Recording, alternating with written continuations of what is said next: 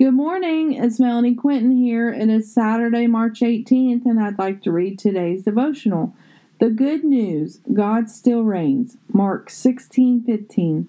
And then he told them, "Go into all the world and preach the good news to everyone."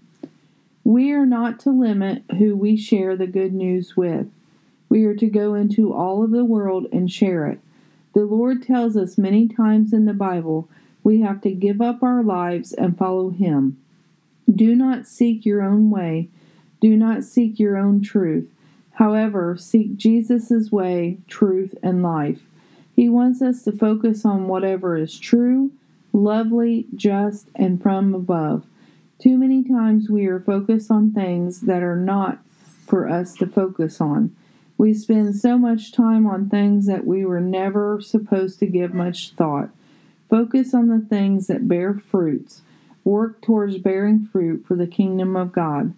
Do not waste precious time holding on to grudges. Do not allow the enemy to use past history to write the story of today. Instead, allow the author of Jesus Christ to rewrite your story. He wants what is good for each of us. His good news is we will live again, even when we lose this earthly body. Do not hold on too tight to this fleshly body when it will break down and fail us. Instead, build up treasures of a spirit that seeks after the Lord's spirit and heart. What is holding you back from speaking the truth and doing it out of love? Do not add to the confusion of today. Instead, stand up for the truth and it will set you free. Dear Heavenly Father, I pray that you help all release the grudges they have held tightly to. I pray that you fill them with your holy presence. I pray that you heal their bodies of diseases. I pray that you give them the desires of their hearts.